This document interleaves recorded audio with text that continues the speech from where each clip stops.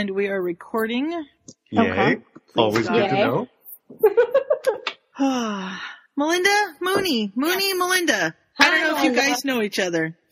I think we do. Okay. I think we've talked once, but this is still very exciting nonetheless. Maybe I feel like I talked to you because I see your little messages pop up all the time, so I feel like I know you. That also works. That's how the forum's supposed to work. Mm-hmm. So, Scott, I got tickets to WizardCon today. Oh, yeah? It was buy one, get one free. So now I have 2 tickets. Is that the thing in Dublin? No, it's the one here that Matthew Lewis is going to be at. Oh, right. Oh, cool. Yeah, I don't know if I'll get to see him or not. I don't think The Dublin LeakyCon one would is do very buy cool, one, get too. one free necessarily. Probably not. So. Yes, I have my tickets and hotel room for that. I do not yet have flights over there, but I'm sure I will get some eventually. One day I'll get to go to a con. So, Melinda, did your children get to go to school today? They did. For the first time in, let's see, they had Thursday and Friday off last week because of the storm. Then they had yesterday off because of another storm. And now they're on vacation next week. So they basically have 4 days of school and they're still complaining about it. Wow. Why do they have vacation? President's Day? February vacation. What? We get Spring break. 1 week in February and 1 week in April. That's around here. That's always how it's done. A lot of people go skiing. Get that? No fair. Well, you got lots of snow to go skiing now. Yeah, well, Connor, my oldest son, is up at UMaine now, and they're getting blasted like we did a couple years ago. He hasn't had school since last week, and now they're getting hit again today with another one, and they already have over like 3 feet of snow up there. Wow. Yeah. So he'll probably not have it again tomorrow. So Lucky him. We've had, Massachusetts is getting hit pretty badly, but we've only got like 2. yeah, I'm in Massachusetts. Are you in Massachusetts too? Yep. Whereabouts? Amherst. Oh, okay. I'm down in Kingston, down on the South Shore. Oh, okay. That's cool. Yeah. Yeah, Connor's up in Orono, which is next to Bangor, which they're getting killed, I guess. But I had a friend from Bangor in undergrad. I love the names. I know, right? The only reason I even know that name is the song King of the Road. Well, Stephen King. Stephen King's everything takes place in Bangor, doesn't it? Could be. There's a huge Quite possibly. Stephen King discussion going on the forums right now. Oh, well, he lives in Bangor. Oh, does he? Why did Yeah. she never mention that? Crikey. Yeah, he lives there. He's at UMaine lecturing all the time. Oh my goodness. There you go. We'll have to send people up. Well, Field I trip. know that it's getting late for all of you, so why don't we go ahead and start? And then, because this is going to be a fairly long one, we should skim as much as we possibly can, because when all 8 chapters was 4 hours on the text reader, I was like, okay, we better cut this down just a tad. Yeah. Which is really too bad, because the Cliffy on chapter 8 is really good, but... Yeah, but the way chapter 5 ended was pretty funny too, so you know. Okay, I don't remember. I don't know where it ended because I had all 8 chapters loaded on my text reader, so I just listened to it, and I wasn't sure where it stopped. But I'm coming to it fresh because that was absolutely part of the plan and not at all procrastination about reading things. I only started reading, what day is today? Today's Tuesday. I guess, was it Sunday that I talked to you? And I realized I hadn't done any of it, so I crammed that night. cool. Oh, don't worry, I just read it today, so yeah. I managed to even take a few notes because luckily I had a little break in the taxes, so I jotted a few things down. That's Nice. cool. I need to do that so I can get my Harry Potter tickets. Do taxes. Oh, I need to do that too. Well, and the reason that this story is on the schedule is because Melinda recommended it somewhere, and I went, okay, I'll read this, and I was like, oh, this is fun. So it's all Melinda's fault.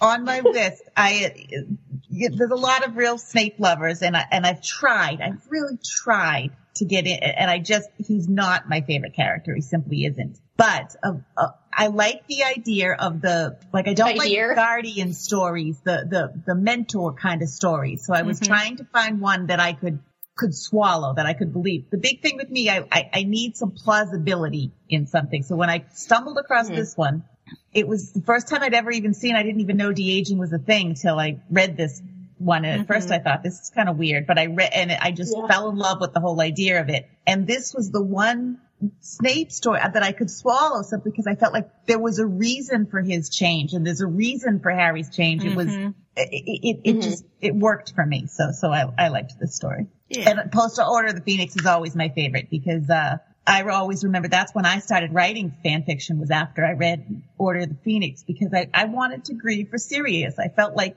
I was kind of left hanging at the end of that. So I wanted to grieve. And the only way really to do that was through Harry. And then even JKR, I think, kind of let us down a little bit at the beginning of Half-Blood Prince. But that's still my favorite era story is Postal Order of the Phoenix. Mm-hmm. Yeah. Do we know when this was written? It might say on the last edit was September 2014. Yeah, but that doesn't... Published on the 12th of January 2013. Okay, so it is post 19th of July 2013. So yeah, it was January through July of 2013. So post everything. Cool. Mm-hmm. Okay, so let's see here. There's something weird going on. Oh my. We need search and rescue for Skype. Well, I mean, come on. We've got 2 Hufflepuffs here. You could just go find them. We could. Hey. You've got 3 now. What have you done, Alex? You're calling people. Don't call strangers. Oh, dear. Wow. You almost have ruined Charlie to tell for me there. Almost. And I told Alex, you are not welcome in my bed with squirrel breath. Who dares enter my chamber? Can you do that again? That's awesome. Who dares enter my chambers? Save that for something it totally needs to be cute. You know what? I think she just replaced Scott. Sex and snorkags. Awkward. Yeah, Google Foo is always useful. Okay, Google Foo came I was having with us. fun. Well, that's always good, too. We're not fun anymore? You're a different kind of fun. You don't want it to be the same kind of fun. I was going to say, I don't want to know what kind of fun you were having. And that's all we're going to say about that because we don't want to know what you were doing. Thanks. Now you're just making it seem even worse. You are evil. He's just trying to separate church and state, it's all. Doing the Ryan thing. Oh, did you want to hear my stupid story? Yes. I know you did something because you sent me a message and was like, do I have a story for you? And I'm like, oh no. I'm sorry, I just brought a lot of memories and I'm thinking, oh shit, me and my oversharing. You do like to do that. She flews the headmaster's office, and Albus says, "Good evening, Minerva. Is there a problem?" "Albus, I have an unconscious Death Eater tied up in my office." "Now, Minerva, I'm sure Severus was just..." Because we were slightly off topic. Topic? Us? Never. Never. No, what? Not at all. How dare you, Sue? How dare you? I know. We're in depth when we're not off topic. Yeah. Lockhart leaves before Harry and Ron can come out of the closet. Gave me some big brassy balls. Well, you know, we have to have balls. That's what we do. I thought I need to learn how to have a filter on my mouth. Bloody buggering hell.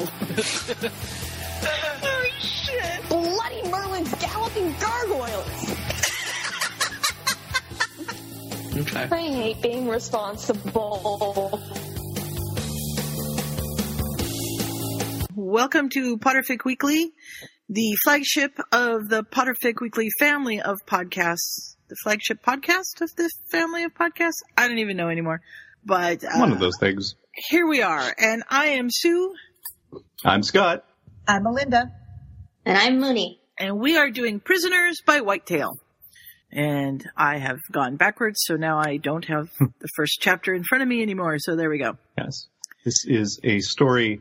The little summary that they give at the beginning says Snape was left with partial paralysis after being tortured by Voldemort and sent to Bell Point, a secure location on the seaside owned by the Order of the Phoenix. But it turns out he's not the only one there. Right. And that's sort of where we pick things up. So we start with everything and nothing, and Harry is having a really hard time with Sirius's death. And he is close to breaking down, but he is with the Dursleys, and he doesn't want to do that, and he's just... Nobody wants to do anything with the Dursleys, so you know. It's true. It's very true. I liked the description. I think I love her descriptions. I think she's a very descriptive author, and she just sucks me into it the way she describes things. But I liked Harry's depression at this, even though, because it kind of was a trace of, at the end of Goblet of Fire, I think we saw a little bit of that too.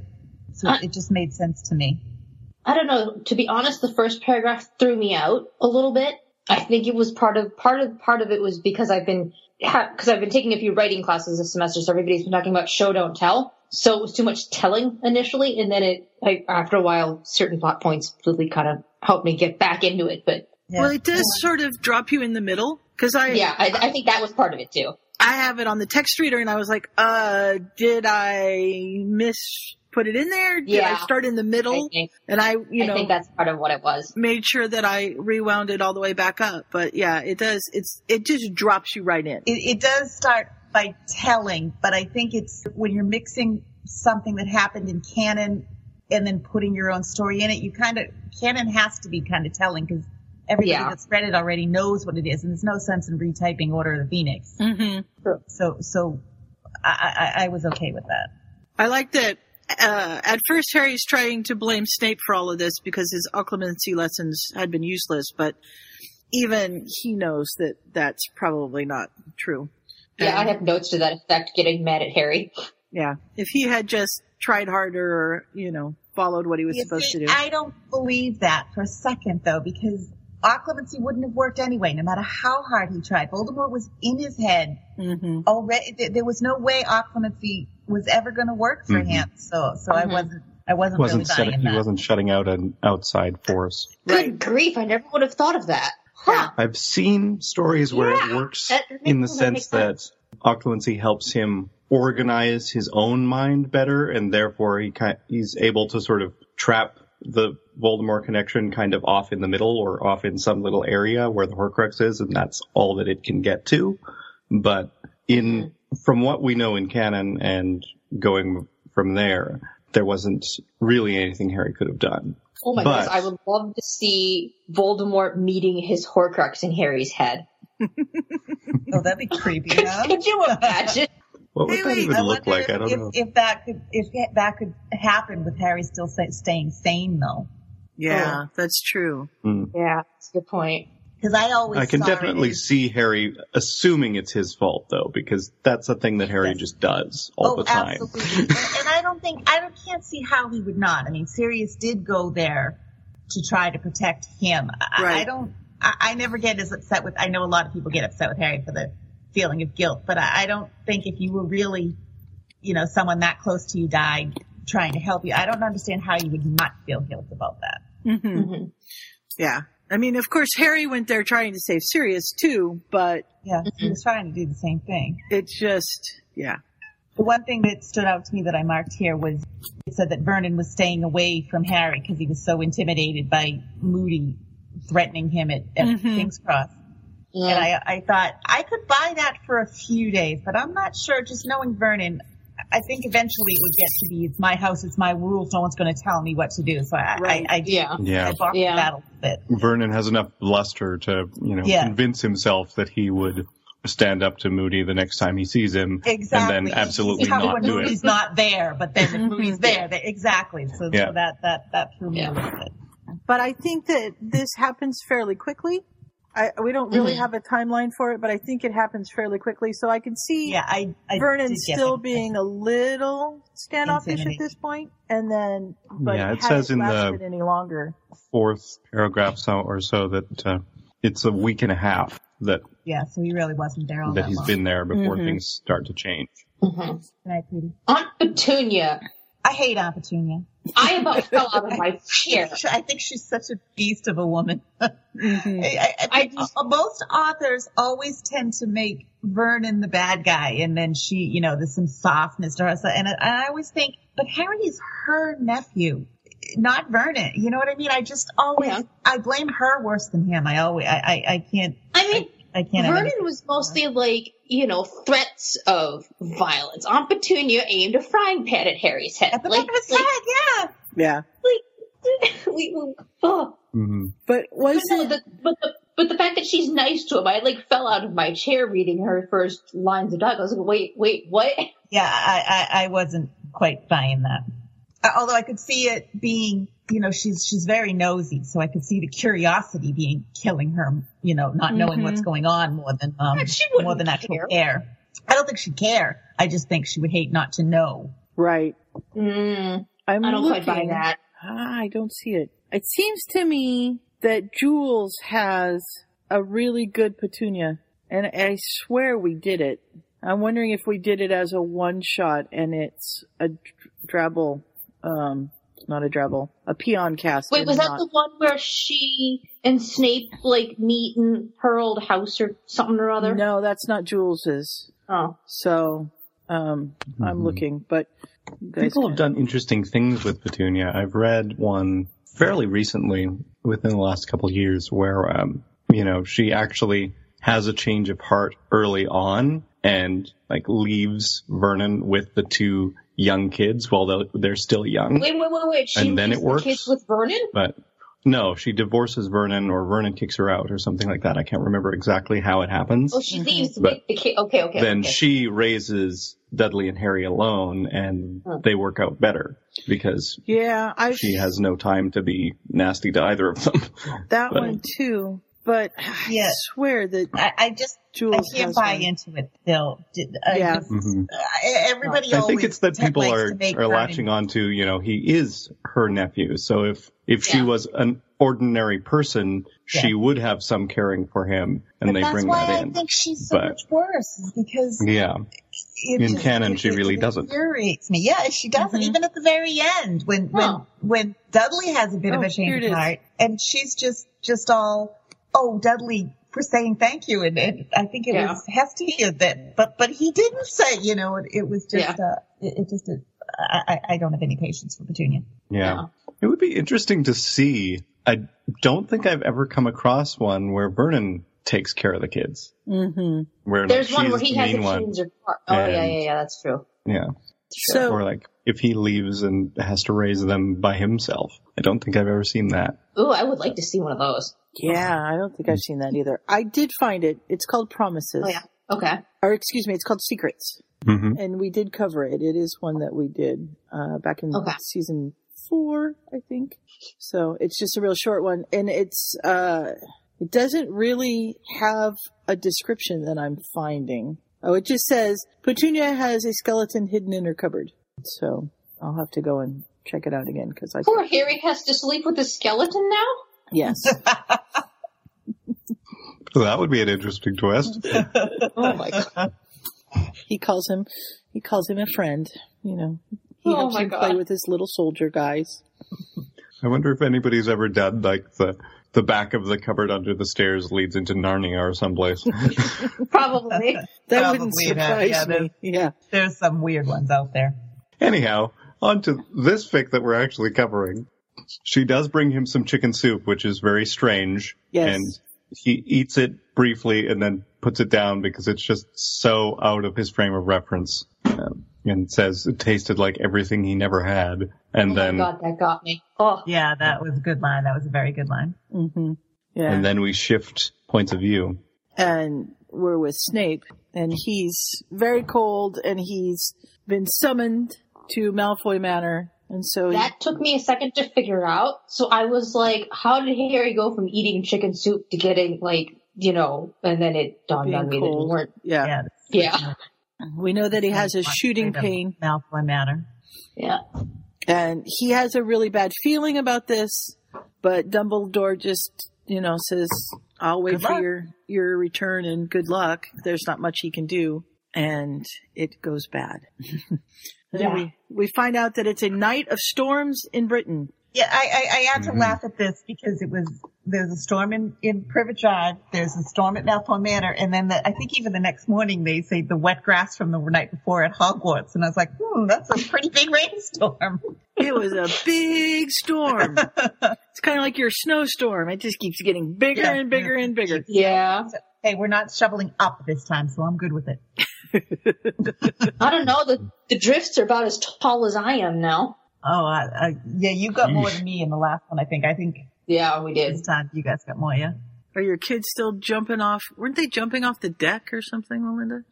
That was we had the worst winter 2 years ago, and that was the one where you had to shovel up because there was just no place else to put it. So yeah, the kids, they were jumping out of second floor story windows like it was no big deal. Oh, I love kids.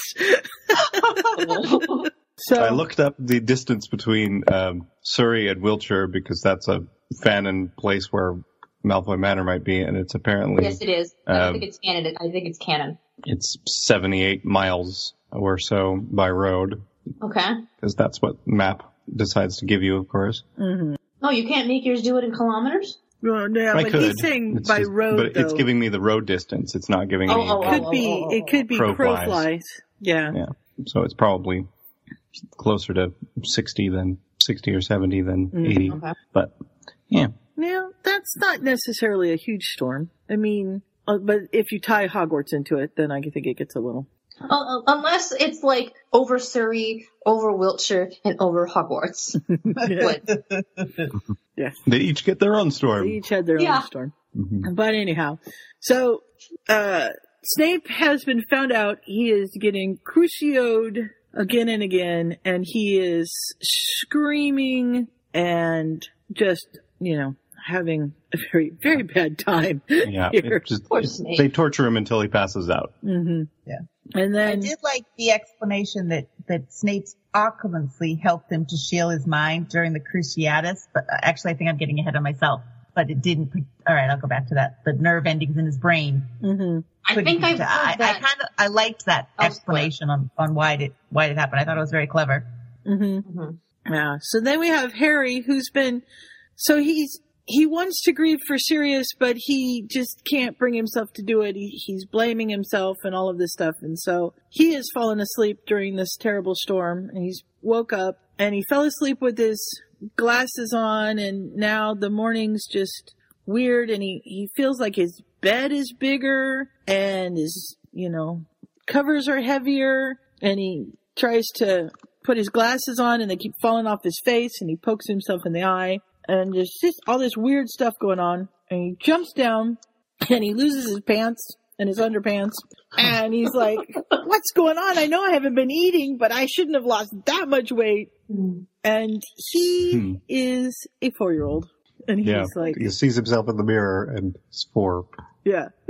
I absolutely, like I said, I had never read a de-aging story. I didn't even know that it was a thing. Afterwards, I was happy that I found this one first because I looked for it after, and there's a lot of stupid de-aging stories out there, but this one, I was glad it was the first one that I found, and I absolutely fell in love with the idea of little Harry. I was just like completely, absolutely loved this idea. That was the fact that he had this little kid voice and he hates it because his mind is still a teenager. Yeah. That was a little confusing to me, like if it's de-aging, then why is his mind still older? It worked for this story. Right. It completely worked. The fact confused me a little bit. Yeah. Mm-hmm. And I think it's just because his body's fighting to save itself magically, so it's de-aged itself so that he can't use the magic and do the different things, but he still has the mind of the teenager because you can't de-age the mind. I don't know, because it definitely de-ages later. As more time goes on and on, he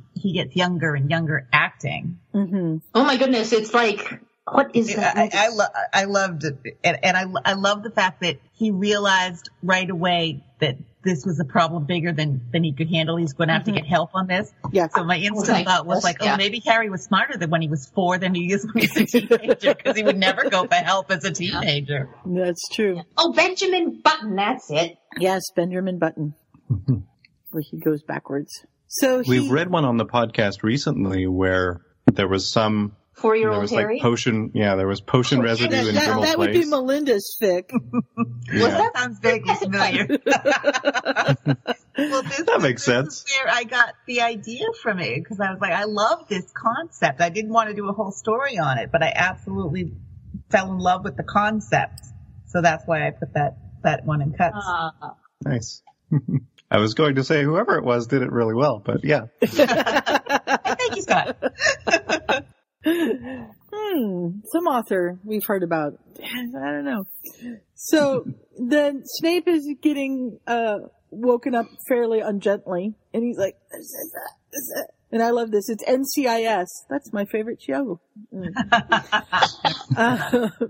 And so he says, she tells him that the Dark Lord has got to go. She's going to get him out because he's done so much for the family. What, the Dark Lord has to go run errands now? Apparently. Well, he's out on business. It doesn't necessarily... Who knows what his business might be? Probably nothing good. Yeah, I'm sure it's nothing good. So she gets the house... Going on an envoy to the vampires or whatever. The giants. Oh, he's talking with the Dementors. You know he is. So she gets the house elf Dottie to take him to Hogwarts to the gamekeeper, tells the elf it has to stay there and never talk about this again, and that she's going to obliviate herself because Voldemort... But did she learn nothing from Bertha Jorkins? Apparently not. Does Narcissa even know about Bertha Jorkins? No, she doesn't. I have no idea. Oh, point. So, I like Dottie because it's really, really close to Dobby. I thought that was an interesting choice of names. I wonder if there's a whole series of house elf names with just different consonants. Canon tie-in there, when Narcissa are doing the right thing, Yeah. Mm-hmm. Yeah, I liked that a lot too. So we have Hagrid taking Snape up to the hospital wing, and poor Snape, he's having a bad time. He throws up all over Hagrid's coat and tries to remain conscious, but doesn't work. And he wakes up to Madame Pomfrey, who's undressing him, basically. And he's like, what? Leave me alone. Stop that. And she's like, I'm going to heal you. Don't you stop me from taking your clothes off. This is what healers do. And it scares him that she's crying. Yeah, I wouldn't mess with Madame Pomfrey. No. Yeah, she's a tough bird. We need more fix with Madame Pomfrey. Yes, we do. Madame Pomfrey, yeah. She's a great supporting character, but she could be more, I think. Mm-hmm. There's some really good ones that are Lupin fix. Yeah, she takes care of Lupin. Because it's her taking care of Lupin. Yeah. Yeah, not like a ship or anything like that, but there are some that I've read that she shines a little more in. So it's 8:00 in the morning. Vernon's at work. Dudley's spent the night at Piers's house. So Harry goes downstairs to talk to Petunia because he's trying to write a note. Yeah, he tries to write her a note, but it doesn't work. He tries to write a note for Dumbledore. Can't hold the quill properly. Yeah. I love that makes sense. I can just picture her like, what the hell is going on here when this little child comes? But I couldn't help thinking the entire time in my mind as it's picturing her wheels are spinning like, oh my God, do I have to raise this child again? Oh my God, do I have to raise this child again? Vernon is going to kill us both if we have to raise this child again. Oh, yeah. And, it's a good thing he looks just like he did when he was 4, so she recognizes him right off, because it could get a little weird if it's just this strange 4-year-old in your house. Yeah. Yeah. I did something with my magic accidentally. I swear I don't know what it was. I wasn't trying to do magic. Please, get on that's Dumbledore. The thing, too, that I found kind of heart-wrenching was the whole thing that he's so worried that he's going to be in trouble that he did something, that's already... Well, that's all he knows. Yeah, I know, but it's sad. And she gets him to come over and just sort of pokes him. But she's like, oh no, I'm not crazy. I wish I was crazy. He's like, I'm real. Really, I am. Thank God Vernon isn't home. And then I love, for a minute, she manages to pull herself together in the shock, and she's going to have to find some clothes because she's not going to let anybody see him standing there in this overgrown t-shirt. It's just such a Petunia thing to think. Oh, yeah. It really is. Yeah, that's the biggest of all your problems is what he's wearing, Yeah, never mind that the 17-year-old or 16-year-old, however old he was, is now 4, but, his clothes don't fit. We got to fix this. He's not dressed properly. Mm-hmm. I love him.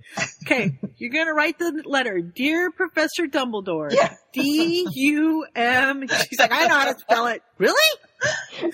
I'm just laughing because I just came off of listening to the After the End fix where Harry can't write a letter.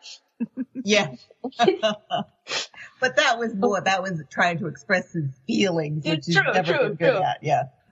So I'd forgotten that he could write letters in canon. I had completely forgotten. So I'm imagining this awful thing. And I'm just like, oh, he can actually, okay.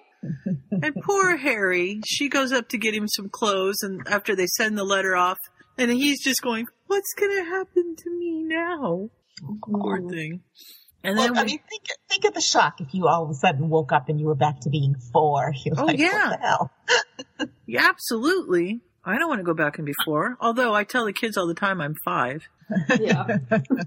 I'm surprised he wasn't freaking out more than he was thinking that, like, Voldemort had done something or, like, you know, or even something the thought happened. Okay, if Voldemort comes now, what am I going to do? I'm 4. I can't even hold the wand bigger than my hand, you know? Right. Yeah. Yeah, I would have liked to have seen a little bit of that. Well, and I think part of it, he realized part of that because that's one of the reasons that he sent for Dumbledore. It just doesn't quite get expressed, but absolutely. Although I'm not entirely sure Voldemort would deal well with a 4-year-old. Yeah. He just wouldn't know what to do about it. Well, I mean, try and kill him out of hand, I guess, but...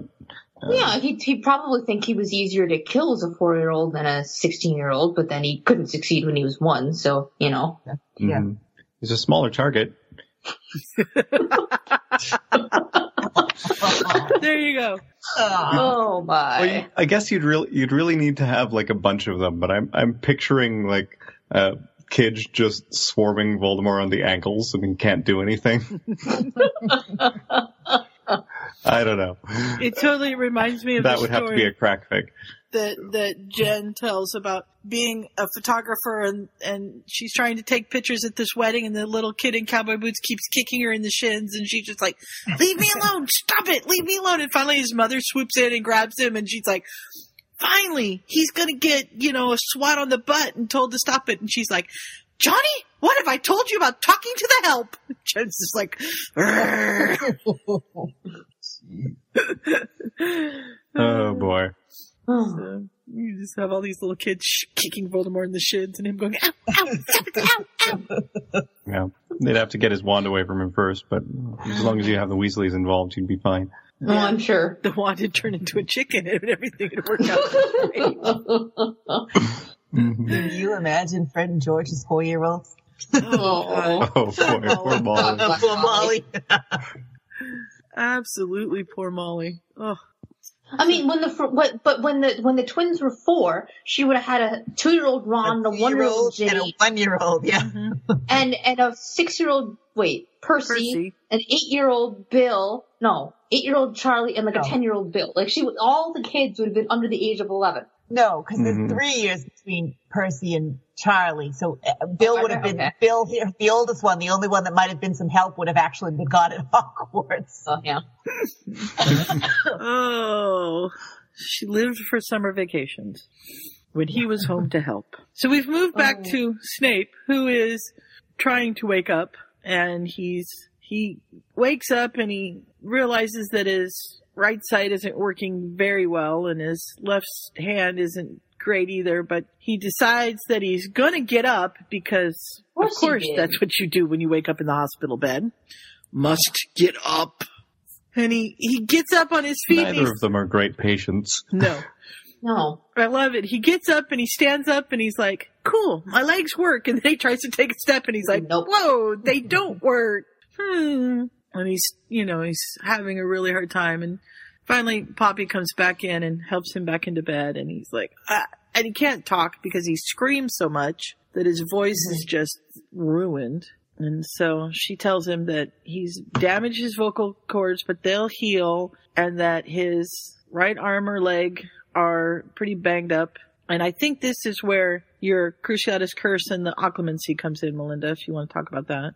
Yeah, that was, it was just an explanation that why he didn't go crazy like Neville's parents did, or just lose his mind, because the occlumency shield helped to protect the conscious part of his mind, but that, like, the nerve endings in his brain, the ones that help him walk and function his arms and things, that's what took the brunt of it. And I just thought it was a very clever way of doing it, to tie it in that way. And it's all part of the brain, so it makes sense. It makes a lot of sense. It hadn't occurred to me before, but I liked it. Yeah. And he wants to know where Albus is. How come Albus isn't here? And she's like, well, he received a letter. An urgent letter at dinner. It's like, yeah, I wonder what that was. Hedwig? Yep. And we move to the next chapter, which is called Deep Magic. And we have the doorbell ringing, and neither Harry or Aunt Petunia move. They just sit there looking at each other. And you don't get it. Petunia, smart Petunia in this story, has sent Vernon and Dudley to the action movie at the cinema. To get them out of the way. Yeah, that was actually... And Harry's just been staying in his room. Saving herself. I can't imagine Harry, but... Yeah. The two of them going to see a movie. Dudley and Vernon? Sure. I don't know. All they do is watch TV at home. It makes sense to me. That's true. Yeah. The latest action movie? Let's see. What could it be? I don't know. They've gone to see Star Wars. Yeah. What was out in 1995? Or would it be 6 at this point? I don't know. Back in the 90s. I don't remember. 1995. Let me see. I was too young then to really notice. There's always something, though, and Dudley likes his... Now I'm curious. Yeah. I suppose it would be 1996 because it's after. Oh, they've gone to see Toy Story. Yeah. That's it. Yeah, absolutely. Can you imagine? It could be Braveheart. Let's see. GoldenEye was out. Why couldn't it be Braveheart? What? Why couldn't it be Braveheart? That's what I said. It could be Braveheart. Yeah. Oh, yeah. Definitely. I could see that'd be something Dudley get into. Oh, that could be something Dudley would get into, too. Yeah, he likes blow 'em up games all the time. They talk about him on the Nintendo. Uh-huh. Yeah. 101 Dalmatians. Ooh. Mission Impossible. Ace Ventura. Oh, A Time to Kill? Is that the John Grisham? Probably. Yeah, that is. Twister. I kind of liked at the beginning. Oh my God, apparently there's a Kama Sutra movie. Alrighty. Never know what we'll find out on this podcast. Harry's shock and panic over Dumbledore being stumped at what happened to him. Like, he just assumed that Dumbledore would get there and wave a wand and just automatically know and be able to fix this. Mm-hmm. I think that a lot of people just expect that of Dumbledore, that he just absolutely knows everything. So I kind of appreciated Harry's realization there, like, wait a minute, he doesn't know what to do. You know, I found that amusing, yeah. Oh, yeah. And, you know, he's just like, Professor comes in and goes, my word. And he's like, oh, crap, I'm in trouble. There's a spell, right, Professor? There really is. This is going to take some thought. But there's a way for me to change back, right? Starting to even get hysterical there. Like, well, wait a minute. Yeah. And Petunia's like, he can't stay. She's thinking that. She's not saying it out loud, but Dumbledore's like, I'll take him to Hogwarts. Get him out of here now.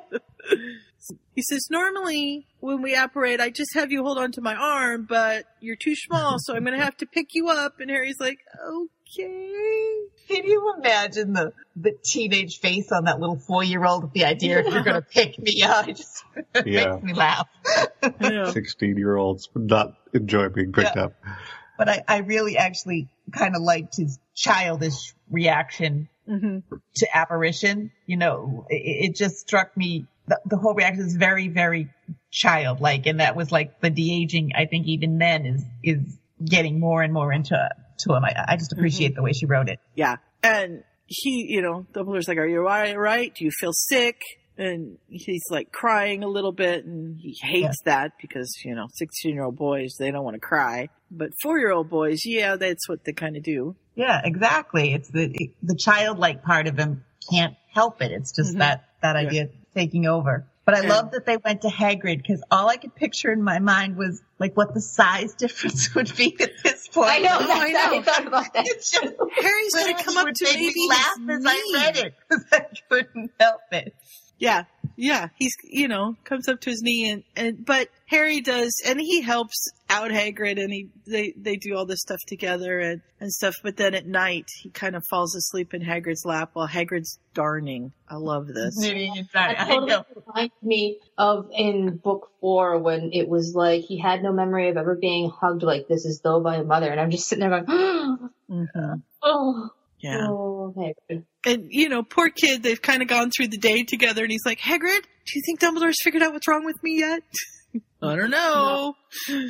Okay. Yeah, all the half answers still. Poor kid. Yeah. Plays with the marbles. Yeah, he's just childlike little things, but he never got to do them. So that's okay. I'm good with that. But I like him falling asleep on the rug and then Hagrid just kind of picking him up and plopping him on the lap. And Harry gets to the point where like he knew he should, the teenage part of him is saying, I should complain about this, whatever, but he's just kind of tired and it's comfortable. And he goes, well, he'll never know that I was awake, so I can just stay here. It's just kind of sweet. Yeah. And at least pretend he doesn't remember it happening. Yeah. And then we move. And then we shift to Severus, who is likewise not pleased with his current state. Oh, for crying out loud. He's refusing to let Poppy measure him for a leg brace because he doesn't need a leg brace. And, yes, he does. Sounds a lot like Harry, doesn't he? Oh, hold on 1 second. My dog is barking to come in. Hold on. I've seen it come up before in fics that the two of them would be horrified by how alike they are. Well, yeah, as we see. Similarities there going on with the not liking to be in the hospital wing. They don't like showing weakness or having weakness of any sort. They very much have been raised or chosen or both to be self-sufficient. And whenever that doesn't work, it throws them for a loop. Yeah. Yes. So this one kind of throwing them together and forcing them almost to depend on each other. That's what I think I found so interesting about this story. Yeah. It's really, watching the two of them together is really, really neat. So she has to, Madame Pomfrey has to do some fast talking and, he's like, I don't need one. And she says, then show me you don't. And he's, he starts to rage. And the dishes and the table, the glass on the table starts to accidental magic. And all of a sudden he's like, dear. He's like, what am I, 11? And then it's like, like Harry, what am I, 4? It's just amusing. And finally he's like, fine, measure my leg. And it doesn't take... And I can just see the smirk on Madame Pomfrey's face, like I'm getting my way, like she ever doubted she would, No, yeah. She knew. So... Except that all I can picture is that leg brace that, what's his name? Wore in Downton Abbey. Oh, Bates. Ow. Yes. Oh, yes. That hurts. I know. Oh. Somehow the wizarding thing, I think, have to have something more. But it comes up later magical. That Snape hates the leg brace because it's made out of plastic. And he's really upset that the wizards don't have something better. Wizards have plastic? What? Wizards have plastic? No, it's it does seem rather incongruous, doesn't it? Yeah, he's upset that it's a muggle plastic that's used in it. So, yeah, it's in the next couple of chapters. Yeah, because even Mad-Eye Moody's eye, I mean, it's very crude the way it just kind of straps on, but it still works magically. You know what I mean? It's not anything a muggle could do. So. Yeah. It's weird that they don't have something that would actually help him. You'd think that they could do some sort of magical brace that moved with him and just supported the leg with magic, but apparently they can't. Yeah, some sort of... or at least not in the story. Sometimes it's just the way the author sees it. Sure. Because the plot said so. Right. Exactly. That's exactly it. So, poor little Harry has stayed with Hagrid for 4 days before Dumbledore figures out what's wrong with him. And he's, they eat breakfast and they take water out to the animals and then they weed. Harry could come to my house and weed. And sometimes Fang and Harry play fetch. Picture little Harry's little legs running to keep up with Hagrid's huge strides. It amuses me to no end. Yeah. Oh dear. And the evenings are really sweet because that's when Hagrid kind of holds him and he falls asleep in Hagrid's lap and stuff. Alex, you're a pain. I have claws. Yeah, I liked him staying with Hagrid even here just for a little while because I always thought, Hagrid was the one that brought him out of his house. Yeah, so I like when Hagrid's included in the stuff that Harry does. I do. Like the relationship between the two of them. It's a good relationship. It is. I find Hagrid incredibly hard to write, so I don't do a whole lot with him, but I like the relationship between the two of them. Mm-hmm. So Dumbledore comes in and says, Harry, have you cried for Sirius? Have you grieved for Sirius? And Harry's like, not really. And, your aunt says... so, because even at the end of Order of the Phoenix, there was that whole scene where he hid in the bushes to cry. So there was a little bit of grieving going on. I don't remember this. At the end of Order of the Phoenix, when he's sitting in he has him sitting in the bushes and he's looking at the lake and he's all those memories of Sirius are going back. And then he doesn't outright come out and say it, but then like when he comes out of the bushes and he has to wipe his face, I think that's more of a British stiff upper lip, like not saying what's going on, but I'm assuming, Harry is having his meltdown there. He's had to grieve a little bit, but he's not grieving, and because he hasn't really let himself grieve for Sirius, and he's refusing to deal with his emotions, then his body has, because this is Harry. Harry doesn't deal with emotions. So maybe that's why Jo skipped that first part in Half-Blood Prince, because she didn't want to write. Yeah, she didn't want to write. I just think they don't, exactly, but I felt like, for me anyway, I was so heartbroken about Sirius, and I don't even know, like, the more I think about it now, that it was for Sirius himself, it was more Harry's reaction to it that got me so bad. Right. So I really needed to be able to grieve myself for him through Harry. And so I think that's why I still turn to fan fiction all the time. Right. I chucked my book across the room. Did you really?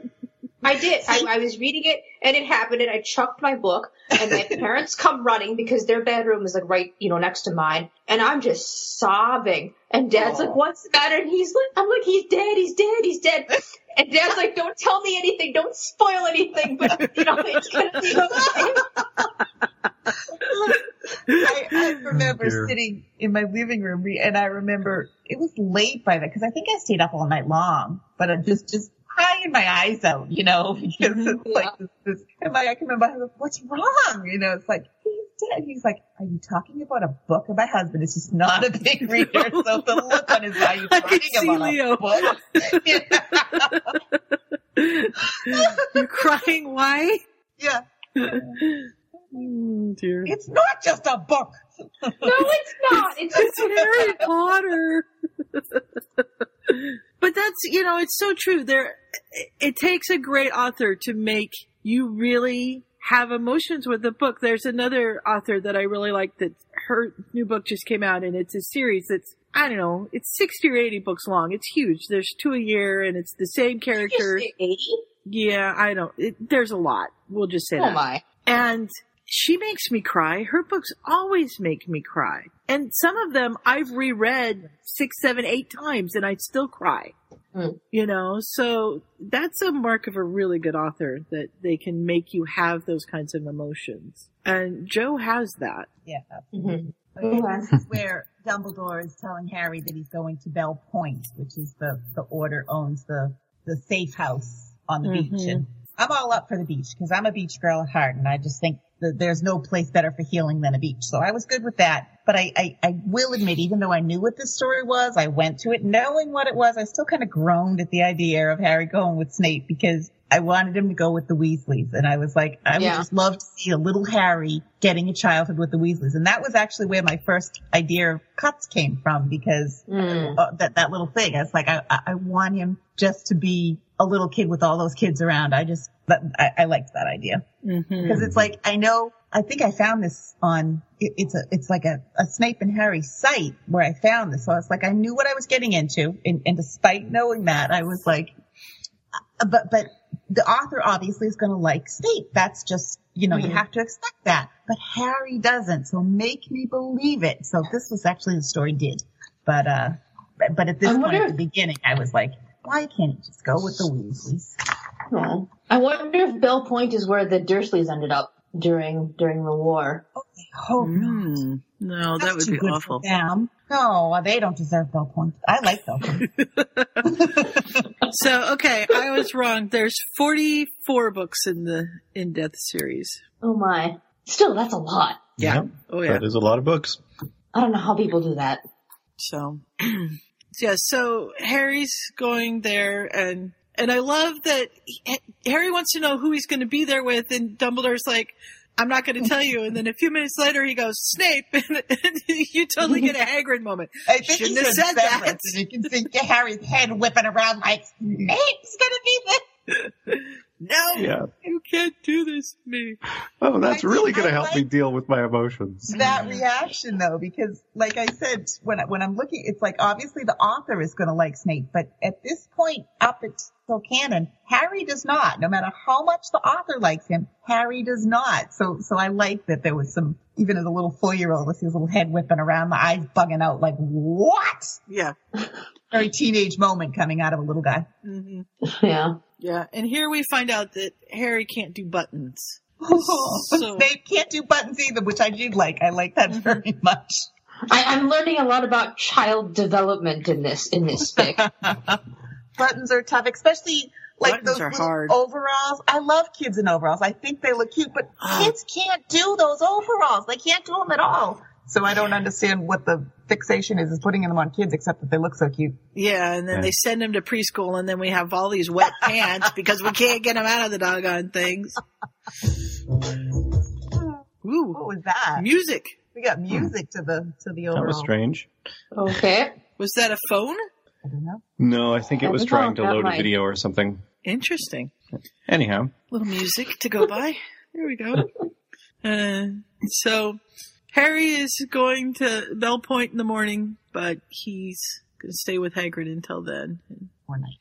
Yeah, one more night. I liked the reactions from each of them when they realized who it is that they're going to stay with. Mm-hmm. You know, that amused me. But I loved the fact going to the Bell Point with sea air. Like I think my grandparents had a house down the Cape, and my grandfather always would say that people on the Cape, they never die. You just have to take them out and shoot them because it's just the sea air will heal anything. So I like, that seemed like a very good place because you couldn't send Harry to Grimmauld Place at this. That would just be wrong. Right. I don't really understand why Snape couldn't go there though. That didn't quite. But somebody has to watch Harry. Somebody has to be, yeah, exactly. But of all people that have to watch Harry, it's Snape. Could you imagine Snape and Mrs. Black's portrait? That actually would be amusing. That would be a great fic right there. It's just the bickering between the two of them. Mm-hmm. Yeah. And also, take anything from Hogwarts. Right now, they're both at Hogwarts. That seems relatively safe of all. So why can't they just stay there? But Peeves. What? Peeves. Harry can't be there because of Peeves. He's too young to deal with Peeves. And Dumbledore says that Voldemort has gotten into Hogwarts in the past, so he doesn't want Snape there because Snape needs to be somewhere that he's really protected. And if Voldemort figures out, that he's escaped and where he's at, then he'll come after him no matter what because he's that mad. So they did kind of bring up, they bring it up here. I basically decided, it's because the plot said so, but I was willing to go with that. I was like, all right. Again, it was all because they go in the ocean and I love that. Yeah. We like that. And so, Snape's finding out that first of all, we have Snape and Poppy, and he's trying to do his shoelaces because he must do everything by himself and he can do it. And she finally just does it for him. And he says, and tells him not to get so angry. And he says, I can do it myself. And she says, no, you can't right now. Eventually, maybe, but not for a while. Yeah. Now who's acting like a 4-year-old? Yeah, exactly. These two are made for each other. They really are. They are. You have to keep taking your potions and doing your exercises. And physical therapy of any kind is frustrating. Mm-hmm. But, he's not taking it well so far. And she tells him that Dumbledore's waiting for him. Yeah. And he has interesting phrasing in here. He says, I know you were trying to make things easier. I hate it when people try to help me.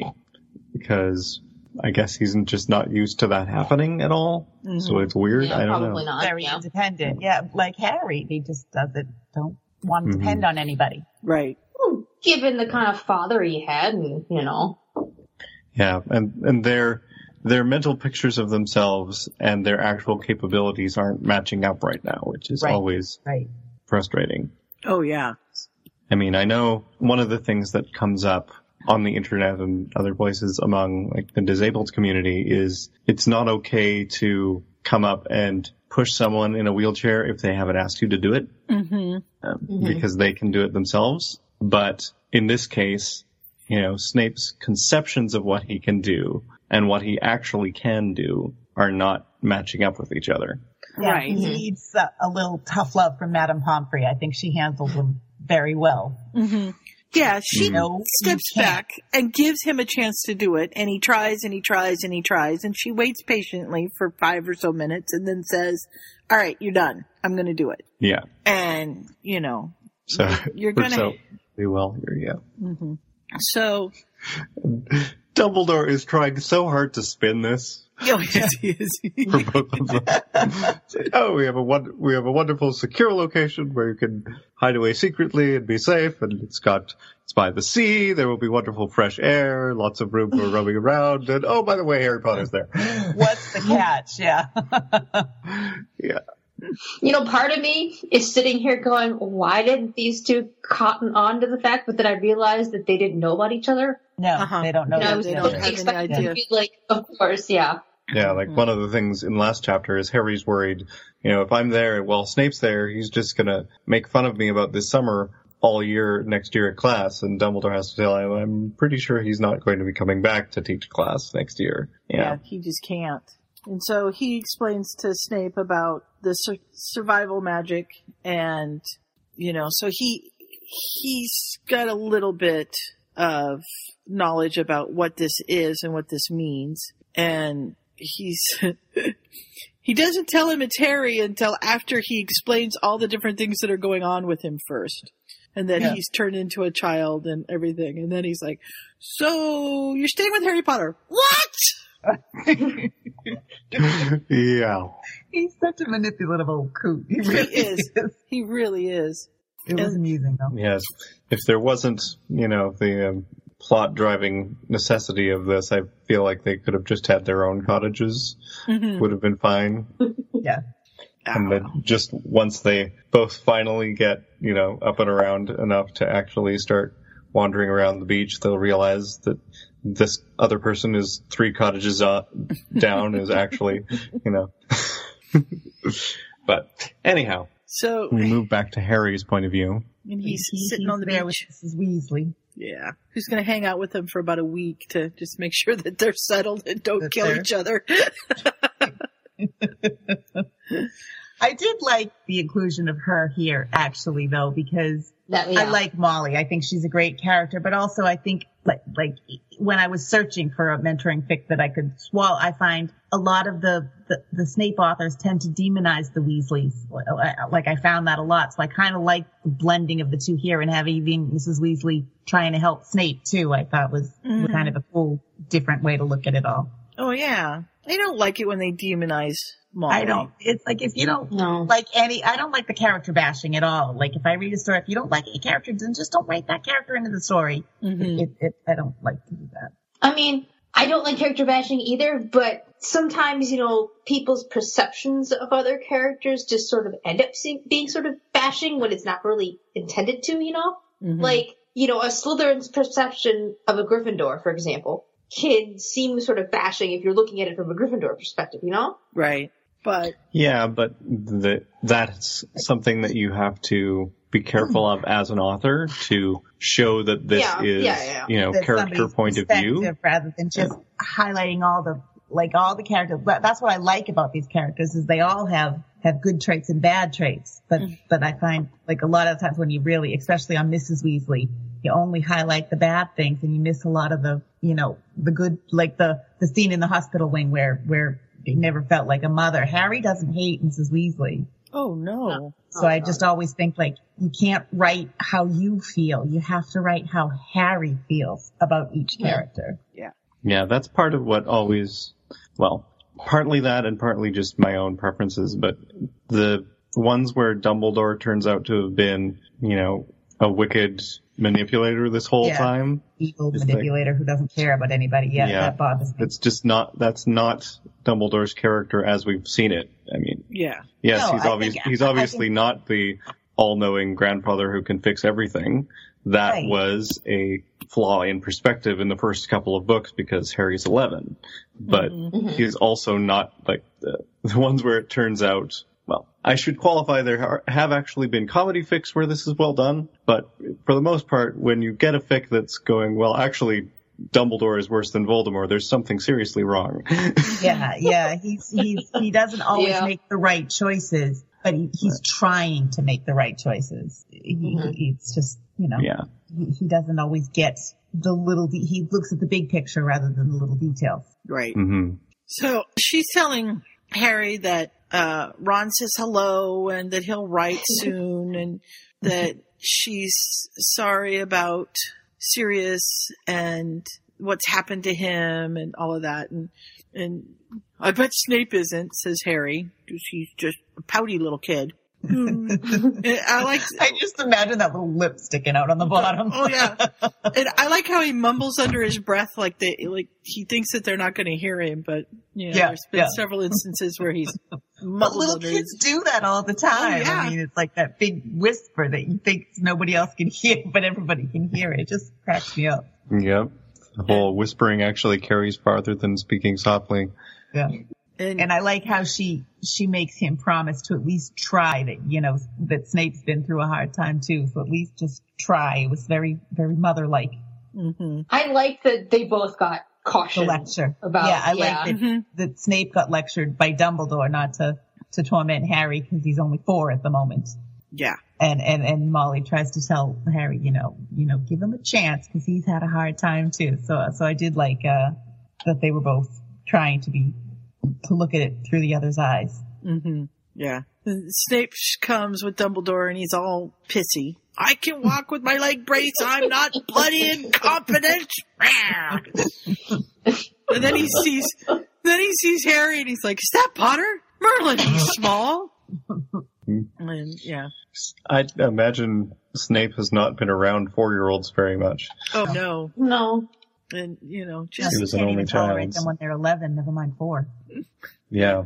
And I love, and here's Snape doing the exact same thing that we talked about Harry doing. So Dumbledore saying, just be mindful of what you say. You have a tendency to be rude without meaning to. And Snape's like, I learned from the best, underneath his breath, Pity you never met my father. But he's doing the same thing under his breath, muttering to himself. Yes. Snape is actually 16 with 20 extra years stacked on top. Yeah.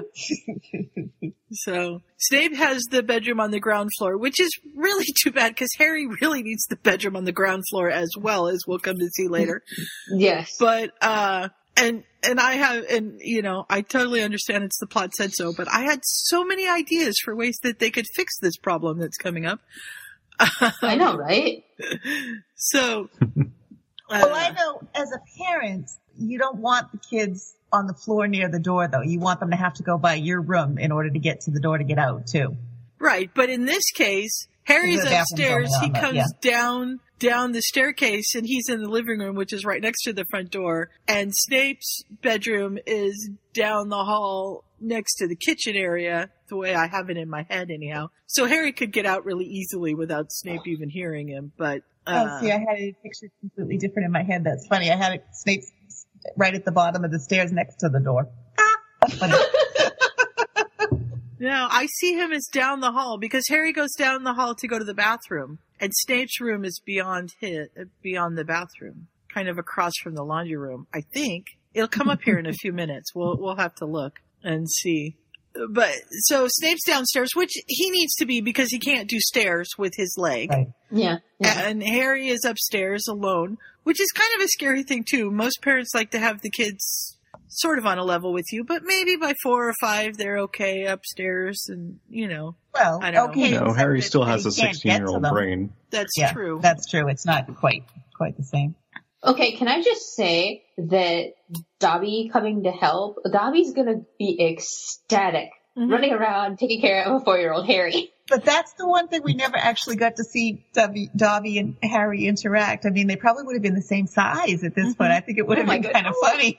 Oh, that would have been so cute. Do we never get to see them? No, Dobby comes at night and cleans, and he just drops off the food. But and if we see him, we don't never see him. mentioned, but we don't see him. Yeah. Aww. And I mean, I would love to see like a pureblood child interacting with a house elf. You've got this being that's like your size and, runs around and does everything. But the pureblood children, most of them are raised as these are your servants, so I don't see them as... You don't really You don't talk to the help. You don't talk to the help. Yeah, you don't talk to the help, exactly. You kick them. You kick them. Bother them. Poor Dobby. Oh dear. So, we have... Yeah. Oh, yeah. Dumbledore says... Dumbledore suggests and neither that Dumbledore and Snape can write. Neither, can write lists. Well, just tell him what you want. So much for that. Somehow we'll figure this out. Yeah. And he leaves Snape a coin, which is basically enchanted like the DA galleons would have been, so that it will glow or heat up or do other things, depending on what Snape does with it. Yeah. So that he knows what's needed. And he can also contact Poppy and there's an injury emergency. So he's got all these. Basically, Dumbledore feels like all my bases are covered. I'm out of here. Now you guys work see if you can deal with each other. With a sigh, Severus stares out the window. I don't blame him. I can kind of see Dumbledore setting this up, like taking this as an opportunity. Like, I could set them in. I could put Severus in this safe house and Harry in this safe house, but let's just put them together and see what happens. Let's just, Let's meddle. Yeah, Dumbledore does meddle a lot. Mix these two up. Yeah. We move to the next chapter, which is an understanding, and Severus I like this picture of this Snape waking up with Hedwig standing on it, and little Harry trying to get out of the room. It just struck me as very funny. Given that we know how smart Hedwig is, a part of me was like, did she do that deliberately? Well, I Snowy Owl resting happily on his chest. Very protective of Harry too. So at this point, Hedwig wouldn't have known anything different. So I could see her being more like, okay, if this guy's here with my person, I'm going to check out what's going on. I could just see Hedwig doing something like that. Oh yeah. We've got Harry going, Hedwig, what on earth are you doing? Snape sits up. Is this a prank? No, I swear. I tried to stop her. She's just surprised. She was using this window earlier to go outside. Leave. Close the door on your way. Harry, Molly's like, Harry, I told you not to bother. And poor Harry's still like, I wasn't the one doing it. Yeah. It's Hedwig's fault. I can't imagine. Hedwig's probably like half his size right now. Probably. Yeah, she's a little but they're a pretty good size snowy owls. Hedwig's a big, owl. I don't think Harry would be able to carry her anymore at this point. Yeah, maybe on his shoulder. No, he's got to be. She'd crush him. 4-year-olds don't have much shoulders. I mean, he did that when he was 11, or however old Ben Radcliffe was in the first movie. How light owls are. Owls are incredibly light. Their bones are hollow, so they have no weight to them, or very little 2 kilograms, apparently. Yeah, they're light, light birds. So if she could get her feet on his shoulder, she could nestle on his shoulder without too much trouble. Yeah. And so Snape says, I was worried he was going to wet himself with fright when I asked what he was doing in there. And she says, try not to scare him. He's so little. And if you scare him, he might just wet himself. It's never. Seems like that's just what I need. Yeah. Molly tries to send Harry up into the attic to find some things, and there's some toys up there, and he's like, I'm not really a little kid. Yeah, but even teenagers need toys. Go find something. My brain went in a very bad direction. No. Not those kind. I like how she relates the story of how she thought Arthur had more fun than the kids sometimes when they were playing. And I could just picture that so easily with Arthur, especially if they came across a Muggle toy. Mm-hmm. What is the function of a rubber duck? Arthur just had such an easy time imagining that. I can't remember what it is, but some comic or other that I've read online is like the character's reason for having kids, and it shows one panel of this guy playing with a toy Millennium Falcon and making all the noises, and people are going by and going, ugh, what a weirdo. And then the next panel is exactly the same, except there are also 3 kids there, and they're like, oh, what a great father he is. Yeah. Like, you just want to play with your toys. Yeah. That's what, I want to go see Toy Story or something like that. I got to rent a 4-year-old to go with me. So. Yeah. I don't know, Dad. I go see all the animated things anyway. I go see them anyway too. I've got Beauty and the Beast is next month. Oh, and I've already made a date with my niece, and I'm like, okay, I'm going to see this whether you come in with me or not. She's like, I'm coming. I'm like, good. Yeah, I'm looking forward to that a lot. My friend that I go to the movies with a lot didn't know it was coming out, and we went to see. I think we went and saw Moana, and they had the previews for Beauty and the Beast, and she's just like, "Oh, this is coming out!" And I said, "Yeah." So we have a date. We haven't firmed anything up, but we'll go see it together. I'm excited. Yeah, I want to see that one. I think she looks like I think that's why Dad agreed to go to see Fantastic Beasts with me, because he didn't want to go alone. Oh, I'd have done that alone, but I had a crew this time. And I didn't have to go at midnight, which was really nice, because my theater showed it at 6. I am so jealous. Cool. Yeah. Molly's put Harry's toothbrush in the drawer and the toothpaste and a little step stool. So Snape has the highest drawer and Harry has the lowest drawer, and then in the middle are some flannels and different things odds and ends that you would have. Mm-hmm. At least they did think that part through. That would not have occurred to me. Those are the drawers they can reach. Yep. Otherwise, they're going to open a drawer and climb up and knock the whole thing over. Mm-hmm. Oh dear. They would too. Harry. We already know Harry's a climber. I liked the scene with Molly and Snape here, where he tried to almost tried to protect her heart. Like don't get too attached because he's not really a little kid and he's not going to stay that way. But I still thought Molly was spot on with no, what he needs is a little TLC. So I liked the whole scene. But then when Snape was feeling like he always says the wrong thing, I found myself like, good Lord, I'm sympathetic to Snape. That was the first place where it happened. I was like, what is going on?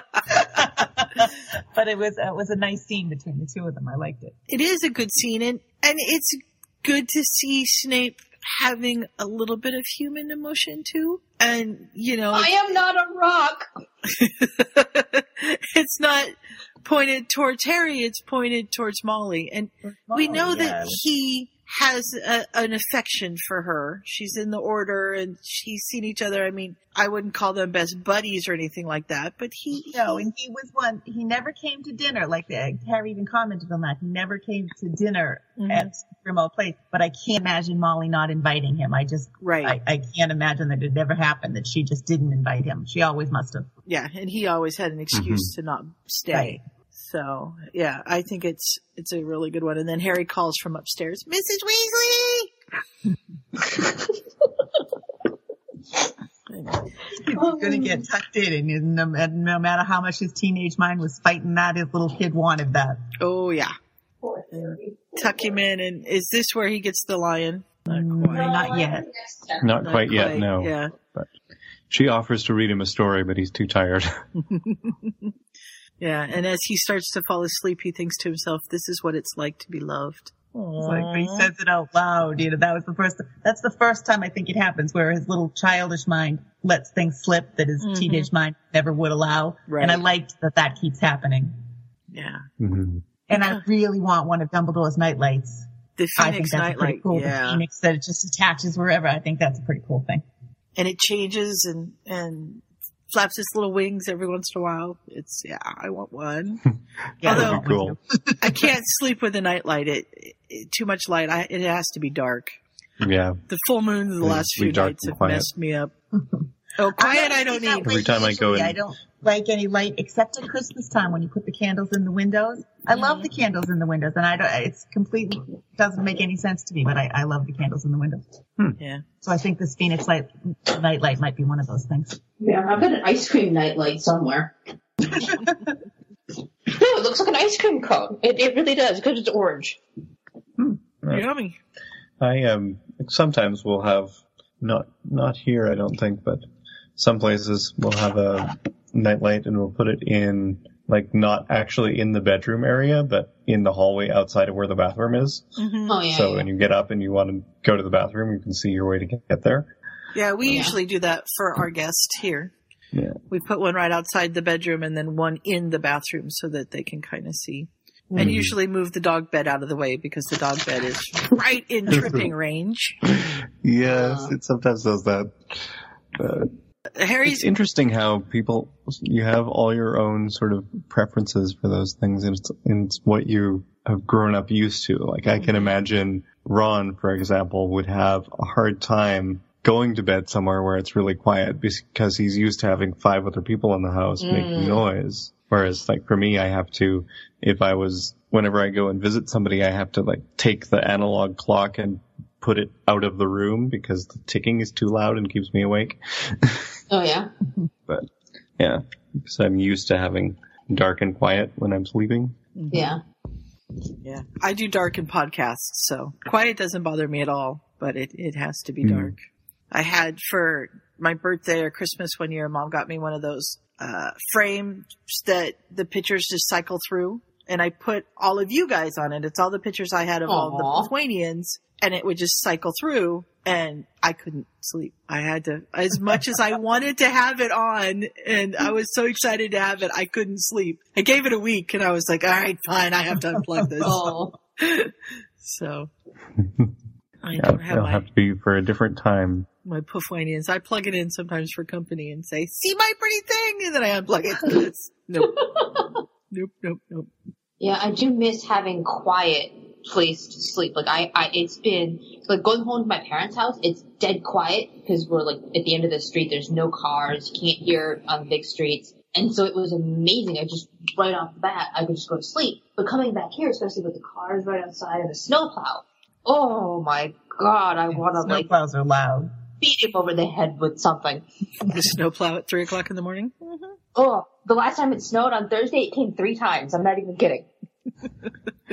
We don't get snowplows in the middle of the night. We get snowplows 3 days after they should have been here.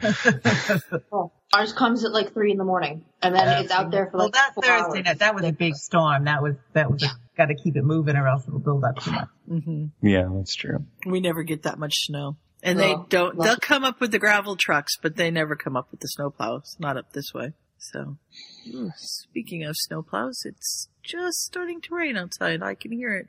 Ooh. It's amazing. The frogs are hatching and out. And the last few nights, the frogs have been so loud that I was afraid that they'd be on the podcast. We've had that before where they're... Oh, we're not even close to spring weather here yet. They're so loud. Well, we're not very springy yet either, but the frogs are all out. We've been hearing them for the last week. It's pretty amazing. I like listening to them, but they can get really loud, and they've been picked up on the podcast before. So I remember that. I'm glad that we're not listening to frogs too. And Alex finally got mad at me and went to the foot of my bed, so he's not laying on my keyboard anymore. Crazy cat. Yeah, I had to put mine down. She kept trying to get on the keyboard too. I was like, go away. Alex doesn't listen to go away. He comes back immediately. Got one more scene in this chapter, and this is the lion. So okay, Harry goes up to the trunk and finds the trunk full of toys. And I love the two that he chooses. Like, there's a whole list of all the toys that he finds in this thing, but the one he chooses are the marbles and the battered old lion, which they just struck me as very Harry-like, both of them. I liked his choices. Mm-hmm. And that lion, the buttons, I think he eventually calls it, with the black button eyes. Button eyes. I really grew very, very fond of that lion. And the marbles, the idea of him finding the colored marbles and ordering them all. I could just see him lying on the floor playing with them. I liked that whole concept. And he picks it out because he thinks it looks sad. The lion, yeah. Yeah, the lion looks sad. He was playing with marbles at Hagrid's too, so there's kind of a theme running through here. And even I think even in the common room, gobstones, I think they called them, but that sounded like a similar, like a marble kind of game. It's so I think it made sense. Yeah. What is the name of that game with like the marble? They're not even marbles. They're like colored stones, and you have this board. Ancala. Yes. I love that game. We used to play that all the time when my grandma was alive. Yeah, my son was just asking about that. We used to play that a lot. I don't know where the board is at the moment, but he was asking about that just the other day. That's funny. Mm-hmm. Is that like Chinese checkers, or is it a different thing? It's this board. It's this rectangular board with like 2 rows of 6 or something holes in the board, and you have a set of these glass marbly things, and you have a handful, and you're supposed to put You start with 3 in each. Is it? Okay. And then you roll the dice. Okay, and you drop 1 in each as you go along. Side of the board, right. Yeah, I think I have played that then, yeah. Interesting. Mm-hmm. Yeah, our childhood one was Chinese checkers, or mine, I guess. It's one of the bits of evidence that I have that I was a normal sibling. Because I mostly don't remember a lot of being a little kid, but we have there's like the yellow cardboard Chinese checkers box, and I took like a ballpoint and wrote my name in giant letters so that my sisters wouldn't take it and use it for things. My game. My game. Mine. Yeah. Though you need more than one person to play it, and I probably played it with them most of the time anyway. Yeah. Yeah. And I don't know. I just love, I can see the marbles being a problem further on, and I haven't read further than, the first 8 chapters, because that's what we were going to do. But, Harry needs to be really careful with the marbles, because marbles on the floor and Snape could be a really dangerous combination. Yeah. And I don't know if that happens or not. Does warn him about that, actually. Yeah, Molly does bring that up. Yeah. Be careful not to lose any. We wouldn't want anyone slipping and falling. And she doesn't come right out and says who would slip and fall. But Harry noticed that Snape scowled at the last part, even though Mrs. Weasley's eyes remained fixed on Harry. Yeah. And then we have this crash from the other room, and Molly jumps up and runs towards it. And Harry's marbles. Yes, Harry's heading for it, and we have Snape slumped against the wall, holding his bleeding nose, which is more crooked than ever. And furious because he tripped. Mm-hmm. Yeah, and he couldn't get his hands underneath. And so Molly fixes his nose, which does not make him happy, but there you go. Doesn't, but he allowed her to do it, which I thought was actually a slight improvement, Yeah. Mm-hmm. And she says, I'll go get something to clean off the blood. And she leaves Harry staring at him. And then he pulls his head around the corner so he doesn't get caught. But he sees this image in his mind of Snape's crumpled face. And he's starting to realize that Snape's only human as well. Yeah. Mm-hmm. Which is, that's what's so great about this story, is that they each realize that they're human, that their counterparts are human, and that they everybody has problems. They are going through very similar things, even though they're expressed very differently. We are struggling together. Yep. Yeah. I think we have one more chapter. Is that true? Yes. If you say if we're doing 5, then 5. there's 1 more. That's, for me, I'm beginning to fade here. Yeah, I figured it's starting to get late. Terror in the Night. Dun, dun, dun, Dun, dun. dun, dun. This is where Mrs. Weasley leaves. Yeah.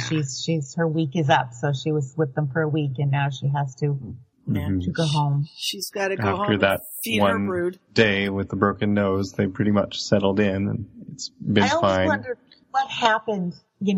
Molly's been with them for the whole week. Like, who cooked back at the Burrow? How did they survive without Molly there? They're doing a lot of takeaway. Sure. I don't know. I'm sure they know more than they have to. They have to. But I think it's good for them to have her away for a week, quite honestly, to make them corned beef sandwiches. Just thinking the same thing. They had a lot of corned beef sandwiches. Poor Ron. Unless Mrs. Weasley did the thing where she cooked in advance and made a little freezer bag. Yeah, she probably did. Of food. Or she's just cooking enough. It's so much easier with magic, though, because you cook a little and then you can just multiply it.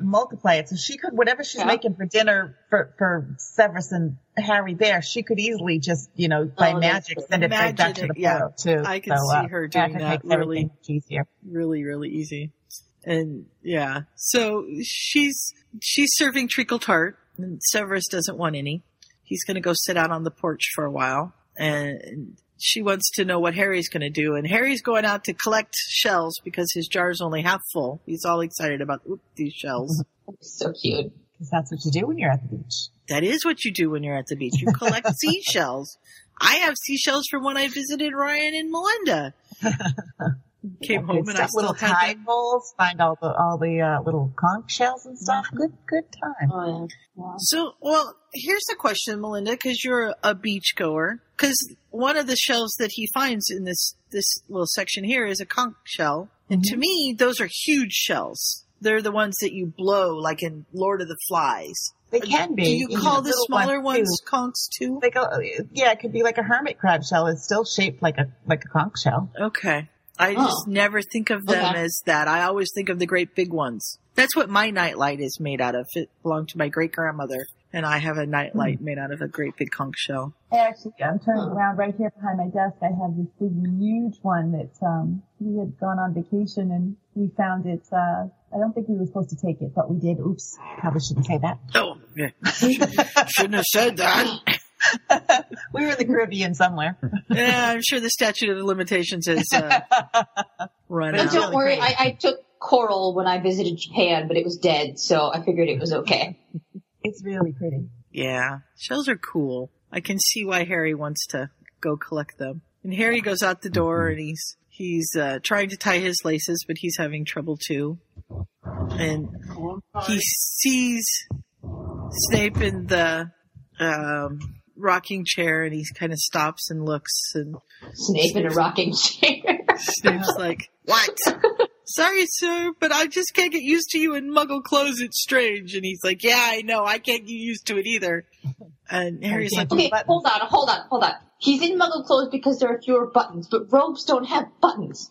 Snape's robes have buttons. You don't know that. The Wizarding robes could have buttons. But yeah, if you went to Snape's... But they don't because, well, at least the ones at Hogwarts, they have clasps or something. Or the student robes don't. The student robes are giant tunics. Right. Yeah. But they're going by Snape's robes from the movies, and they have... Which I don't 57 remember. Tiny buttons on them. They're tiny. Tiny. Do you remember those, Melinda? From when you went to the expo? Snape's robes at the expo and how tiny those buttons were? Oh, yes. Actually, I do remember that. Yeah. So I liked that expo. That was really cool. It was very cool. That expo where Melinda touched things she wasn't supposed to. I did. I couldn't help it. I had to.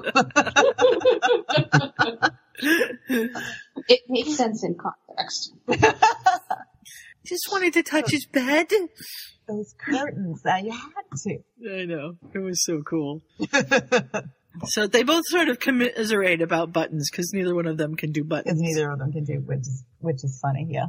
Snape's like, well, of course not. You're 4. So really inured. Yeah. Yeah. Harry's like, well, physically, but even if I should know how to do them.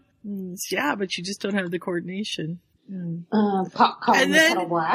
then Snape tells a joke. That I fell out of my chair. Yeah. Be able to play the violin. Yeah. When all this is through, will I be able to play the violin? Maybe. Wow, that would be incredible considering I've never known how to play it before this. And Harry's just like shocked. He's too surprised to laugh. Snape does. I do have a sense of humor, Potter. It's just a little dusty from disuse. Oh. Now go away. I was enjoying the view. Yes. One amusing thing, at least a thing that amused me earlier in the chapter was, Harry thinking about how life was working okay when Mrs. Weasley was there. And it mentions that he couldn't help but admire Snape's stubbornness, and I'm going, Harry, this is not a thing you need to admire. You already have enough of that as it is. Yeah.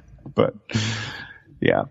Anyhow, where we were. Harry comes back with his pockets full of shells, and he's found this speckled conch shell, and he takes it and leaves it on Snape's lap. And then runs into the house. Molly comes and gives him a hug and says goodbye. I'll come and visit when I can. Bye-bye. And she makes him promise to go to bed on time and brush her teeth and bathe regularly and eat lots. All the things Mom tells him to do, yeah. Weasley. Yeah. And don't hesitate to send me a letter, even if it's just a few words with letters that don't entirely make sense. I did have to decipher Severin for children, so I'm sure I'll be fine. Yeah, she's probably about the only one that could read what he writes. And he could at least draw her pictures. Yeah. Well, if he can't write, isn't it part of it like coordination too? So you have to I don't know, I'm trying to imagine 4-year-old using such utensils, and I don't remember. No, I've got my 3s and 4s writing. My 4s and 5s are writing. My 3s can't quite write, but they'll trace. So he could at very least write his name. Yeah. He should be able, because he knows I think he did say at one point that he could do his name, but that he couldn't. Yeah. And I think the hardest part is just like the quill. If you gave him a box of crayons, he'd probably be all right. Oh, that's true. Yeah. You could give a mouse a cookie. I remember that book. Yeah. Before he goes up to bed, he decides that he's very thirsty after his time out on the beach. So this is the beginning of his downfall here. Yes. He goes and gets his water, and he puts his shells in the jar. He goes in and brushes his teeth like a good kid. He was told to do, yeah. And he puts his footstool away after he gets done so Snape won't trip on it. He's being very conscientious. And his Chudley Cannon pajamas. Who were they? Whose did they once belong to, I wonder? I don't know. With large can paisley patches on the knees. Ron's claim to fame on top of being Harry Potter's best friend is Harry Potter wore my pajamas once. And poor kid, he gets into bed and then he's like, oh crap, I can't turn off the lights. And he's going to get out of bed and go climb up on the kid chair and turn off the lights and then run back to bed and jump in, and he doesn't have Miss Weasley to tuck him in. It's very sad. And then he feels something against his face and he almost screams, but then he realizes it's the lion. The lion. Gryffindor lion. And then he wakes up and he's in a groggy state, but he's got to go potty. So he's heading down the stairs, and he's like me. He can't go up and down the stairs very well. I've got the bad one at a time. One stair at a time. And he's like, no, I gotta go. And almost makes it. Almost makes it right to the door. Makes it to the door and then pees. And he's just freaked out because, Vernon would skin him alive for this. Yeah, the two images in his head, one is the what would have happened at the Dursleys, and the other is I'm a teenager, this can't be happening. You know what I mean? I can see them both warring with each other at the same time.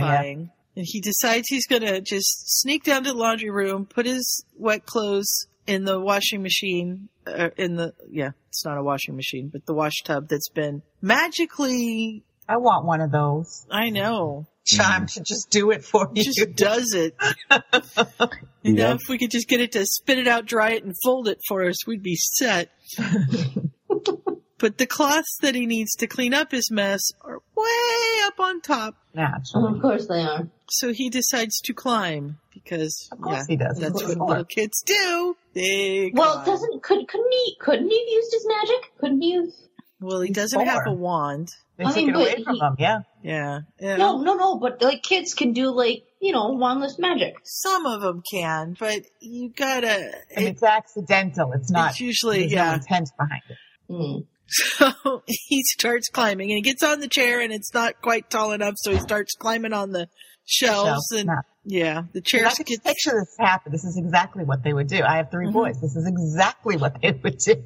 Oh yeah, they'd be going for the top of the refrigerator and the cookie jar. They would just be, I was babysitting the other day while a friend's wife had a baby, and I've never really been around 3-year-olds, and I was, getting stuff ready for dinner, and the little girl climbs on one of the chairs to go and grab a paper plate, and I turn around and the chair is tipping, and I almost had a heart attack. Oh, well, here. And I'm just like, oh God. Yeah. I mean, everything was fine, but it was just that heart-stopping, she's in the chair's tipping, I'm not going to make it in time. Yeah. Oh, it was bad. I yelled at a child today. Go ahead. I came into my dining room, and the house is different than it was then, but I had this light, like a chandelier kind of light that hung over the dining room table, and I walked in, and Quinn was about 18 months old at the time, and he had climbed up on the table, grabbed onto the light, and was swinging on it like a monkey, like above. So distracted from what? Yeah. Oh, that's great. Oh, yeah. Oh, I love it. So this one's not that kind of thing, but I was babysitting once, Mooney, and I sent the child to bed, and then I went to the bathroom because wait till they go to bed so you can go to the bathroom. And I came back out and I was like, oh, she told me I could have a snack. So I got in the cupboard to have a snack, and the doggone kid had crawled into the cupboard and scared me to death. Oh. He heard me go into the bathroom and he's just like, ha ha. Went and crawled up on the shelf. Ugh, kids are menaces. Menaces, I tell you. They're right up there with chickens. Yeah. So anyway, naturally, he gets up there to get the sheets, and then the whole thing falls down. Yeah. And crash! You can tell that one's coming, yeah. You hear Snape, what the? And he's terrified, and so what does he do? He hides in a closet, because that's Harry's safe spot. And even if it's where he was locked as a kid and stuff like that, that's still his go-to spot, because that's where he always was. Yeah. And it really is a safe spot. I read an interesting theory about that too, actually, where, little Harry showing up at the Dursleys is traumatized from having seen his parents get killed in front of him, and just goes and hides in the cupboard under the stairs all the time, and they just decide to keep him there. Yeah. Instead of comforting him and figuring out why he keeps hiding under the stairs, they're just like, hey, we'll just lock him in.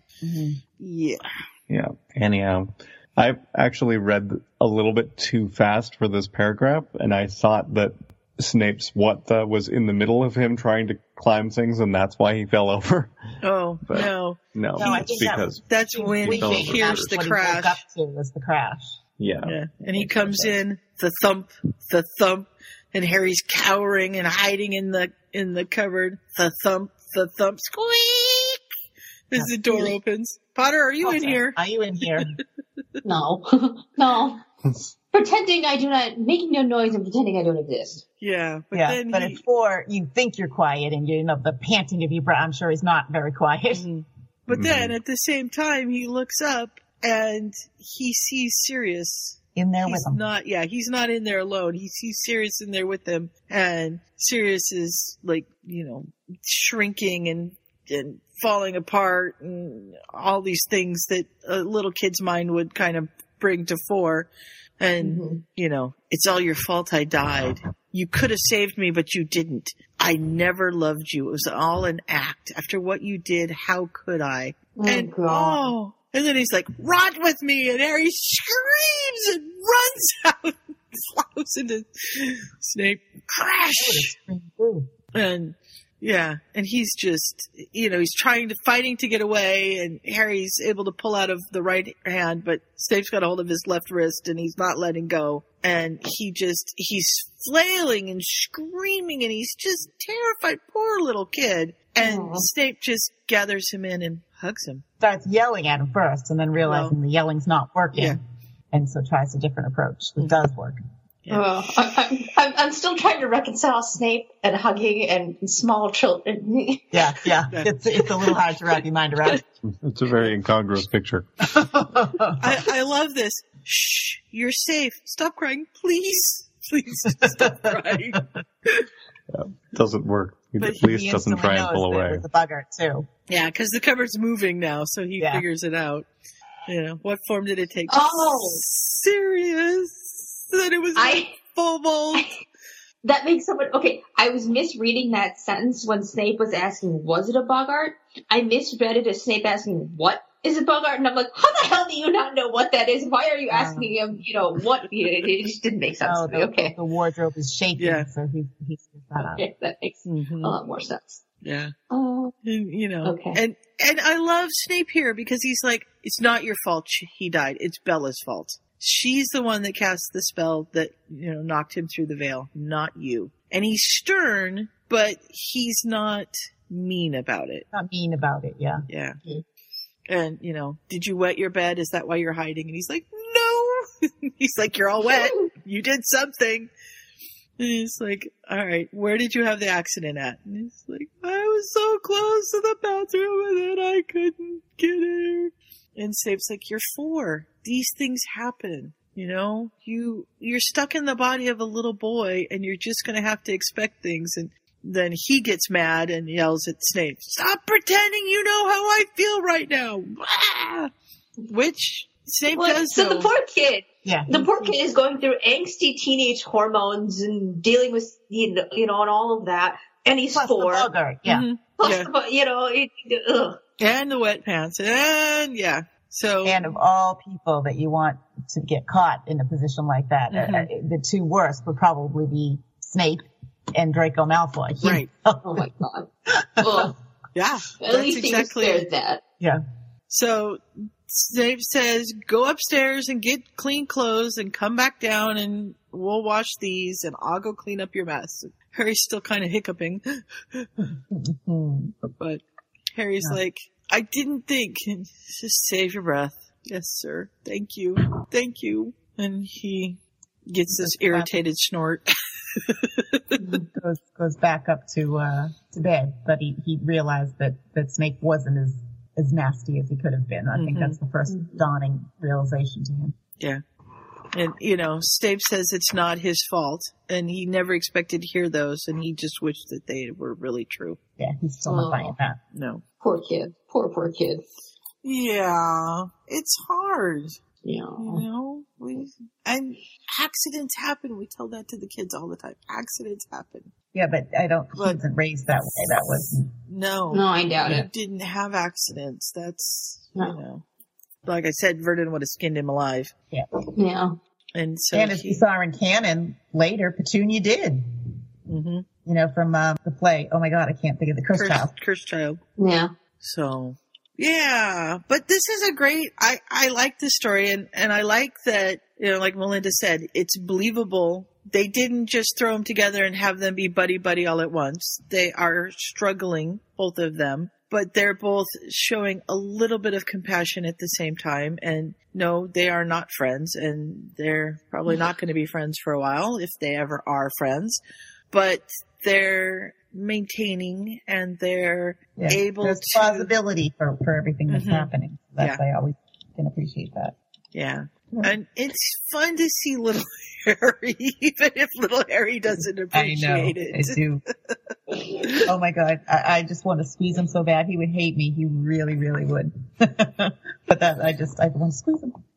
Mm-hmm. We'll love him. And poor Harry is still not, the very last sentence of the chapter is, it was nice to hear Snape say that it wasn't his fault. He just wishes it was true. Mm-hmm. Yeah. It's not getting through his head. No. Mm-hmm. Yeah. It's poor kid. But and poor Snape. I mean, he's so lucky in canon that he never got to this point because it could have happened in so many times. And, he's lucky to be alive and he kind of knows that. But at the same time, he almost wishes he wasn't because he's really chafing at the fact that he doesn't have control over his body. And now he's stuck with Harry and all of this stuff. But I think that Dumbledore's meddling is a good thing because it's giving Snape a reason to live and not feel sorry for himself. Because as much as he doesn't like it and as much as he doesn't like Harry, he's still going to be the responsible one and take care of him. Right. And they're kind of, they're alone there now, so they need each other. So they're kind of forced to do what the other can't. So I like the setup of this one. Mm-hmm. I like there's an author note and it just says, Snape is being agreeable. Do you guys think it's going to last? No. Well, let's see. Probably not, but I guess we'll find out next week. Dun, dun, dun. Yeah. So cool. Well, so that wasn't too bad. It's only a 2-hour podcast. So we got through it pretty quick, but I'm sure that at least Mooney and Melinda are ready for. Yeah. I'm going to go turn in. Yeah. We will say good night. Good night. Or good afternoon or goodbye or however we want to say it. And I'll try to figure out a good breakdown of chapters for next time and let you guys know. Sounds good. Okay. And we'll plan it for... Are Tuesdays better nights for you, Melinda, all the time, or was it just this week? Tuesdays are I can't do Mondays because the kids have things to go on Mondays, but Tuesdays are better. Okay. So we'll try for next week on Tuesday, and if you can make it, we'll be happy to have you. Very good. All right. All right. So, see you later. See you all later. Good night, guys. Night. Night. Good night.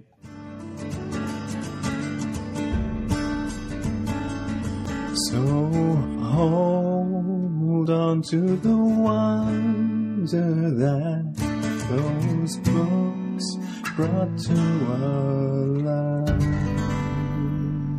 Keep each other safe. Keep faith. Good night.